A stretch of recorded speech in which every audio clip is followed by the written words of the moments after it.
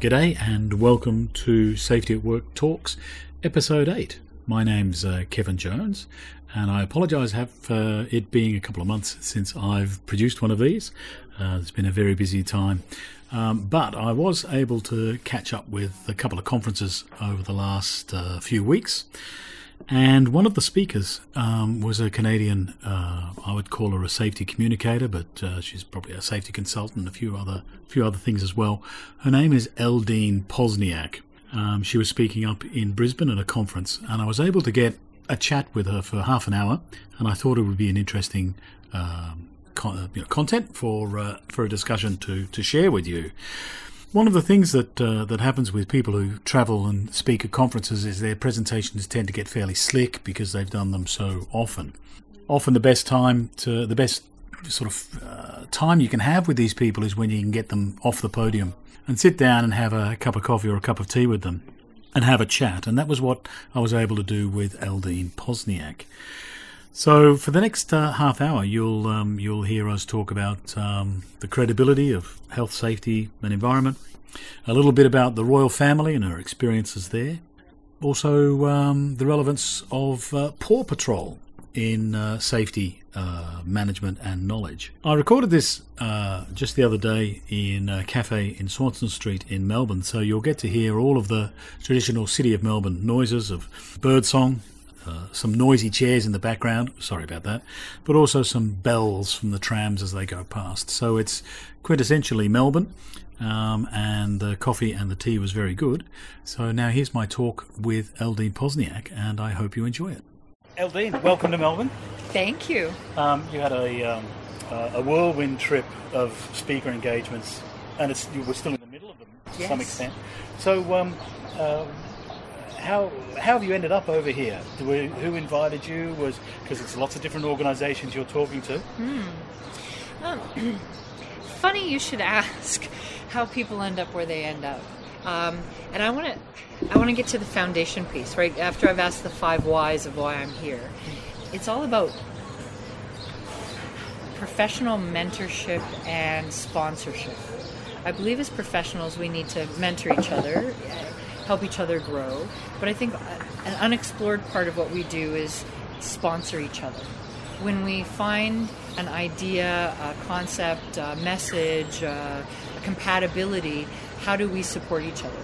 And so probably one of the main reasons that I'm here then is because a couple of people ended up sponsoring. Thanks. Yep. Ended up saying, this is you should have Eldine speak at the conference. So it was the NSCA conference in Brisbane. They needed a keynote, and their last year's keynote, and Marilyn, who's just sitting right here, said, do we have the girl for you? She would be great. She has a lot of international experience. She has some good messages that at least get you thinking about things, and it kind of went from there. So that's where the journey started. And then I thought, well, if I'm over here, and I know a few people, I've worked with SIA on the INCHCO board, so they sit on that. And same with some of the people at the Marathon Conference next week. So you had the connections, and you just turned them on. Yeah, just turned them on. Yeah. You make mention that you've got an odd name, Eldine. I've seen it spelled so many ways, but it only occurred to me just now that it's needle backwards. Yeah, it's real sharp. So you must have some, I can see you. I try not to be the dull. symbol of your business is this big needle, or let Eldine needle you into safety. I try to get to the point. Needle in the haystack. Eldine is the needle in the safety haystack. There you go. So I don't want to be that hard to find. No, but once found, very important. But I'm glad you're over here, and you're absolutely right. We do need to share. Do your tea while you're here. Is that we do need to hear different voices. One of the things that I saw you in Brisbane, and I've seen you this morning present. And don't take this the wrong way. There wasn't anything that you said in your presentations that was startling. But what I've seen twice now is that the way that you communicate what your message is, we don't see very often. So is it a unique style you have, or is it something that that the US and the Canadians go for, or our presentations are usually pretty staid, more often than not presented by lawyers or something like that. Do you see how much do you see yourself as a safety communicator rather than maybe a safety professional? Yeah, I guess I see myself as both. I believe that people learn so much more if they're laughing or listening than if they're sleeping. And very early on in my educational journey, my epic grand adventure in this profession, I saw so many people bore me to death. And I saw so many people tune out of the message. Yeah. And I learned from them and said, I don't want to do that. I want to be the one that they remember, or that says something that's different, that can make a difference in their life, that truly can do that. So I think maybe it's the right time of generations, with the TV generation coming in and wanting to be entertained and changing things up. And I think that's all over the globe. People want to have almost infotainment. Yeah. It's a demand that's out there. And if we can ride that wave so that people can pay attention to us versus when they hear safety, they do the big, oh. Well, I mean, your presentation of multimedia, you've got dancing mice and all that sort of stuff. And at the conference when I spoke and when Andrew, I was very self-conscious that ours was a delivery rather than there was no colour or movement and whiz-bangery. But also, in a conference that goes for 2 days, we ended up being the contrast, because there was a lot of people who were relying on the presentations and the walking the stage and the hallelujahs that made us different. I guess I don't totally like the full hallelujah on, you got to come drink the Kool-Aid kind of bit. I always feel I want to stay back from that. So if you ever see me getting that far, please pull my chain back on the stage. I think you have to have different medias and messages for a variety of people. It's that 80-20 rule, right? 20% of the people either will love you or hate you, and everybody else is sheep. Sorry, but so you have to change it up. Sometimes I get very staid as well. If you notice, the one day I'm much more active, the next day on the panel it's more conversational style, because you're trying to get to appeal to different personalities, different cultures, and so I think conference planners are very smart when they pick a variety, when even speakers can know each other and each other's styles, so that you can kind of feed into it. See, that helps, and that's so hard to do, because if they're not providing their presentations a month ahead, you don't know how to reschedule and build the themes. Really, really tough. I think Brisbane got close on some, but missed on others. But I did want to ask you, because it's mentioned twice now, and clearly it's there in your bio that you're at this bloody garden party that everybody talks about. So I'm not going to talk about that. But the question that I had to ask you was, what safety and management advice would you give the royal family? You've met Andrew. You've seen their backyards. You've had a party at their place. What safety? How could they improve the safety of themselves or their staff? So I had a limited view into their definition, because again, as you heard me speak over the last couple of days, I believe you truly have to find people's definitions on what they think safety is to take it to that next level. I feel that, and it's no fault of theirs, but a kind of a larger society picture. I think within health and safety in the UK, there's a bit of that conquers bonkers. They've gone almost too far, and so then people have lost credibility when they say health and safety, and I think the royal family may think of that as well, even though they fund charities like ROSPA that are for work and community safety, and they feel that it's important, but I think that they feel that it's gone overboard, so they don't give it as much credibility as it needs to have. So I would say pull it back, get into the real world about hazard, risk, and right control. But that's hard to do when you've got lawyers breathing down your neck in certain countries that are just waiting to take things that next step. And you slip on the pee in the supermarket, and now... I try not to pee in the supermarket. but I meant the frozen one. Oh, I see. I take it back. Okay, either one, you need a sign. Well, some people have tried to... make safety and health more relevant by linking it in with security. So we quite often have people talking about health, safety, and security. That's reaching it in, getting it into the public safety and that type of stuff. I was wondering whether that's, what was the security like in the Queen's backyard? What were the logistics of that? Because we see, well, we don't see her much now, but we'll see a royal person every couple of years for a special event, but it's not part of our cultural makeup. I just sent in all my information. And of course they did the background check to make sure I was who I was and got the special yes, it's all okay. And so that was great. When we checked in, they definitely looked at my invitation and my passport. And being Canadian, the guard actually said, welcome home, which I thought was kind of funny. And then we walked into a sort of a holding area, which is between the people outside the gates and the palace before they let us in and through. Yeah, it was literally, and you have people who've got machine guns and everything else walking around.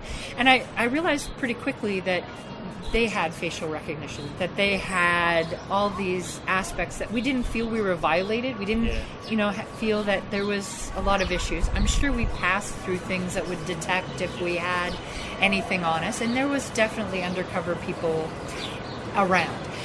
The swan with the fake, head that turns, and I was thinking of the sniffer dog undercover as a guide dog. I thought that would be the one to go for. What I was most Hollywoodized by was the Kingsman, because I've seen the Kingsman movies over in Canada, and you see the carnation on the suit with the umbrella, the pocket square, and all that. And they were there. Yeah, they walked with the royal family. Yeah. They had the umbrella that I'm sure had the taser or whatever in it. And the poison dart. The poison dart. Yeah, and they literally walked prior to put people into positions, and you couldn't go here and couldn't go there, and it definitely protected them.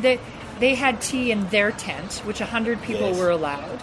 Then there was another diplomatic tent that had about 250, which I actually had a ticket for, and the rest of the people sat kind of outside that. So there was even delineations to how close you could get. Yeah. And we see that now as security, but in the past they might have seen that as class. Yes. So, but right now it's protection, safety for them. You've presented on ISO 45001, and I know there's a vibrant YouTube video that goes for at least 45 minutes that I fell asleep in. It needs a dancing mouse. Can I just say, you need a dancing mouse? But what's the biggest? And there's a lot of people spruiking 45001. I know Australia's now going to formally adopt it, all that sort of stuff. What's the biggest weakness in implementing and managing this sort of international standard? Not its strengths, but what's its potential flaw? It's going to be the same weakness that 18,001. Yeah. It's going to be the same weakness that CSA Z1000 or ANSI Z10 or 8,800 whatever, right? Whatever standards are out there, is when people don't understand that you can't run safety as a separate process or system or a different system than what they're running the rest of the organization with. And I think 45001 tried to make that clear by saying you have to know the organization, you have to know the key players, you have to know the processes, and you have to marry it, you have to integrate it. But I still think that people are just going to go, oh, here's these 8 components, and then we have all of this, and here's the paper, and it runs tick, parallel. Tick, tick, and it's not truly put into the organization. I think that's, and it's not so much the weakness of the standard, but those of us who are trying to implement it. Okay. And what we can do with cool. it. Yeah. Canada is decriminalising, making cannabis legal in October. Yeah, they wanted to do it on in April on the 22nd, right? So on the 20th, 420, but it didn't work. So for those who know that terminology. Yes, not me. Sorry. Oh, okay. Lost me. So what you've got is, and look, there's all sorts of issues about drug testing, and the unions don't like it, and then we say, oh no, it's about impairment, it's not about all that sort of stuff. Mm-hmm. But what's the situation now that Canada's going to legalise cannabis? How are workplaces going to manage people who may still have THC in their system from a party a month ago, that type of stuff? Yeah. What are the processes in place? I see the Fit for Work programs really strengthening. So whether it's fatigue from the crying newborn baby, whether it is impairment from whatever cause, alcohol, drugs, and so forth, that those programs will be strengthening. That there's going to be more focus on our accommodation and modification programs, because as soon as someone says now it's for a medicinal reason, I got glaucoma, or that it is legal. So you'll see some companies that are just going to be saying you can't have any alcohol or any drugs in your system. But then what about the Robaxacet because my back hurts? And it says do not operate heavy equipment while taking it, but yet we still take it at work. I think there's going to be much more courageous conversations and working through those things. I don't think we have a silver bullet. We're going to be learning as we go. But I know a lot of organizations are just saying it's going to be zero tolerance. So if you want to work in this construction or this mining site, if you're caught with any of it, so bad, so sad. It's the easiest to manage and it's the easiest to understand. It's just not allowed. Yeah. And I've worked in rail construction, so we have that all the time. Yeah. But do you think it's possible to go zero and then say, well, we'll have it zero at the moment, but we're going to reassess this every year or every couple of months, and we may relax that in the years to come, or is it once it's in, it's in? You know what? I'm not too sure. I think as there's more studies about functioning norms and functioning impairment, I do some expert witness work for a few law firms, and that's come up in a couple of the cases. And I've got some secret intel with my older son being a police officer, and when they investigate accidents and such, a lot of the questions they ask is around functioning normality. Because if you've got a gentleman who has taken alcohol for 40 years of his life, he has to have a certain amount in his system to function normally. If he didn't have it, he'd be a greater hazard and risk to himself and everyone else. In that case, you almost want him to have his nip before work to be able to work. And so the person who's been on painkillers because they have cancer may have that same functioning norm. So do we say they can no longer do the job, or do we find some type of modification, or say, no, it's actually okay because they can function within this? Now, I'm not the one to do that because I'm not the physiology major that can say what kind of impairment they have, but I think there's going to be a lot more studies going into that. It is an issue across. It's the hot topic right now. What are we going to do? It's sad that safety is going to be catch up to it rather than being ahead of right it. up in front. That's a shame. There's a campaign in Australia at the moment for industrial manslaughter laws. Canada's had something similar, I think, under since Westray. Code, yes. Which is ironical because Bill C-45, which was what they moved the Westray to create a new criminal code, is now, because in our parliament, much like yours, once the bill gets read in and passed in the law, it gets recycled. Yeah. So Bill C-45 is the new cannabis law that they're trying to pass. Okay. So when people will still talk about Bill C-45, I'm like, are you talking the old safety one or the new cannabis one? People still... It's just kind of funny. Sorry, it's an oxymoron. But people don't understand. We have the same things, is that industrial manslaughter law, because we've got so many different states, there's now arguments not about the need for the law, but for the version of the law. Right. Anyway, so but what my question I've written down here, does the threat of jail improve the levels of safety in a workplace or just generate more fear? Because you've had similar laws and similar penalties for a while. I was hoping that you might be able to... Well, and we've now had a couple court cases where people have been found criminally negligent, and we have actually one that's gone to a sort of a manslaughter, a criminal that's there. Fear motivates certain people. It doesn't motivate others. And it will only for a short period of time. It's just like Siegfried and Roy. Siegfried and Roy, when they started to do their Vegas stage and put their head in the mouth of the tiger that's there, they were probably scared for the first few times. 20 years later, they're not. And then now there's no more Vegas. So I think when it first came out and people were talking about it, it produced that fear. Senior leadership, individuals, because it could be anyone in an organization, worker to senior. they paid attention and they went, okay. Yeah. But then when it wasn't pushed, when people weren't being charged with it, there wasn't cases, and they're like, oh, okay. And now I find that they're going, well, but that's not me. So that one case, that one example, oh, we're not like that, or we're not that bad, and they'll be able to kind of use the excuse out of it. It goes back to the old seatbelt aspect. I'm an old dog, and seatbelts were a new trick. I get in a car, I put on my seatbelt because it's just a habit now. It's what I do. But there was a time when I was scared of the ticket, and that's why I put on the seatbelt. Or I didn't. I paid the first ticket. Okay, but Andrew Hopkins also used the seatbelt example, and it's all that cognitive dissonance and all that sort of stuff that I don't know how to spell. The law came in, but it relied on enforcement. Yeah. If it wasn't enforced, the seatbelt law would still not be as ingrained and habitual as it is. So do you have, did the industrial manslaughter laws or the negligence laws, how did that change the regulator in terms of their enforcement? Did they sort of think, wow, here's a great opportunity?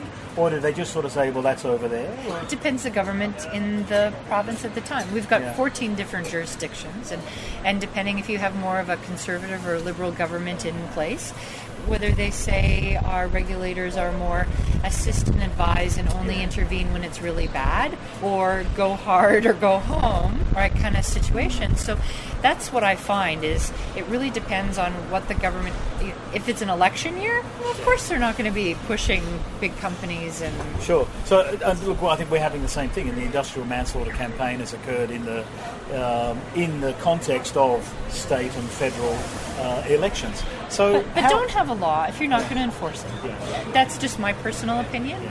I think that becomes hypocritical. It creates more of a poisoned environment for us to be in. It's better not to have it if you're not going to. So how political should safety professionals be? Should we be lobbyists? I think there's a place for some to be lobbyists. I think that you always need to have champions who can help fight the good fight to make sure that we have appropriate standards in place and that there's appropriate enforcement and so forth, that it's not too lax or too heavy. You've got to have that balance that's there. Do I want that to be my role? I rather talk about, I might want to lobby about having competent safety professionals and making us a profession more than some of the other stuff. But then that's just my personal interest. Yeah. Right? So, yeah. All right. But I think there's a place, just not for me. All right. Okay. You've talked about psychosocial issues, psychological workplaces, that type of stuff. Canada's had the Mental Health Commission sponsored standard. Yeah. Safe Work Australia brought out a guide a couple of months ago on that, which is quite challenging. And now I hear that the ISO, the International Standards Organisation, has got a meeting in Coventry. It's probably still happening as we're speaking, on developing a psychologically healthy workplace standard. Yeah, not too sure what number they're going to give us. But. Well, I think it'll still be linked to 45,001. But a standard, I mean, how can a standard improve the psychological health of a workplace? I think for people who have good intentions but don't know what to do, referring to a standard can help them at least start somewhere, right? And that's why we all go to uni to learn our craft, or we take a course to add on skills and information that's there. And so I believe that it's there. Is it going to be the magic wand, the perfect sword to slice through psychological issues in the workplace? Probably not, but at least it's a place to start. My fear again is that people will separate it or think that this is a whole new type of initiative where we should be looking at our workplaces holistic from the beginning. Well, I want to take the holistic perspective just for a minute. I think in Canada, as has happened in Australia, and to a lesser extent England, when health and safety laws came in, we looked at the traumatic stuff, which was terrific with the physical things, because there was a lot of people getting maimed and injured and killed. Yeah, dead. But to the extent that we neglected the psychosocial stuff that was there in the legislation, but we really hoped we didn't have to, nobody asked us questions about that. And then you think how different would Canada be if psychologically healthy workplaces had been as equal footing as traumatic injuries when the laws came in? What type of society, where would Canada be now in terms of its workplace if psychological health was given the attention? We'd probably hold hands more and sing Kumbaya. Yeah. No. Well, I was hoping you'd say we'd probably be Finland. Because we are trying to catch up on this stuff. We are. Some countries and some areas definitely have been ahead of us, and we could definitely learn. Most of us look at them and go, "Oh, this is wrong and this is wrong," because we're scared. I think part of why we're catching up too is it's so much easier to talk about that cup, that moving piece of equipment, that physical thing, versus talk about that person or our feelings, right? It's uncomfortable, and it's uncomfortable for most people. So I think we've almost wanted to just focus on hard safety, physical safety, versus go into that touchy-feely stuff. Yeah. Because what if I say something wrong? What if I hurt somebody's feelings? What if I do the wrong thing? This I can just fix. I can. Yeah. I wish we were ahead. We're not. We are playing catch up, and that's where I think the psychological standard in Canada and some of the others are at least trying to say, here's some foundation pieces that you can at least start to build, or open people's minds up that it's not a lot different than the physical stuff. No. We need the same systems. It's the same risk assessment, and it's just different controls. It's different conversations. Safe Work Australia put a lot of work into having the hierarchy of controls of the psychological version of it, which I thought was very brave of them, but they actually pursued it, and they did rather well. When I was starting out on work, if I was upset or I had a psychological issue at work, I wouldn't go anywhere near the safety person. I'd go to the HR person, because they listen. This is meant to be their area. Is it time for us to have to blend HR and OHS rather than have them fighting each other or being in silos? I think there's a lot of fuzzy gray in between some of the true black and white of what we do. I think as a profession, we can't be the end all be all. We can't be the only one. We have to start working with other professions and professionals to bring more to the table. That doesn't mean that we don't have a understanding that we can, again, do fuzzy gray overlap. Yeah. I'd hate to say that all safety people need to be HR or all HR have to be safety. I wouldn't go that far, because we definitely have our own nuances in our profession. There's some HR stuff I just never wanted to do. Yeah. But I think we have to work together more. We go so much farther together versus than if we are independent. And there's not a good understanding. No. And it doesn't matter where I go in the world, there's not a good understanding between safety professionals and HR about what we truly do and how we can complement each other and work together, and that's so sad. Well, what I'm seeing with the psychological guidance that's coming out from OHS regulators is it seems to me that the HR are digging in, and they're actually building more of their isolated concepts of it, rather than sort of saying, wow, isn't that fantastic over in safety? Let's see what we can do. So that's my impression. We have an EFAP program. We have this family assistance program. That's what we call it in Canada. It's usually an employee and family assistance program. Okay. So it's the insurance that you can go to if I'm stressed or if I need it, right? And so a lot of times it's HR who builds those systems, and then I recommend people to that if I know there's an issue. Oh, you have an alcohol issue? Go talk to HR. They'll send you to this program. So they think that a lot of those programs are set up to handle that. They have the clinical psychologists. They have the three therapist things you can go to, the downloadable video of how to be more resilient. So I think they think that they've already addressed these issues. Yeah. You say that safety people have to understand HR and vice versa, and we have to work on that. But in your presentation today, sometimes it was you would confront the CEOs or the executives and challenge them about safety, do we need to know their language? Do we need to understand their concepts so that we can talk to them in a way that's attractive to them, or do we just come to them and talk about safety? It comes to people's definitions again. If they see the world a certain way through their window and we talk a totally different language, they can't grasp the concept. So you talk to an accountant about dollars of safety? Return on investment, okay. Yeah, CEO. I always take a look at what is the book in their book bag, on their coffee table. What are they reading on the plane? If they're reading Forbes, I'm going to see what's on the front page of Forbes and see how I can link safety to that article. Yeah, I do something similar with when I see the Harvard Business Review. I see the titles and I think, oh my God, it's the same stuff.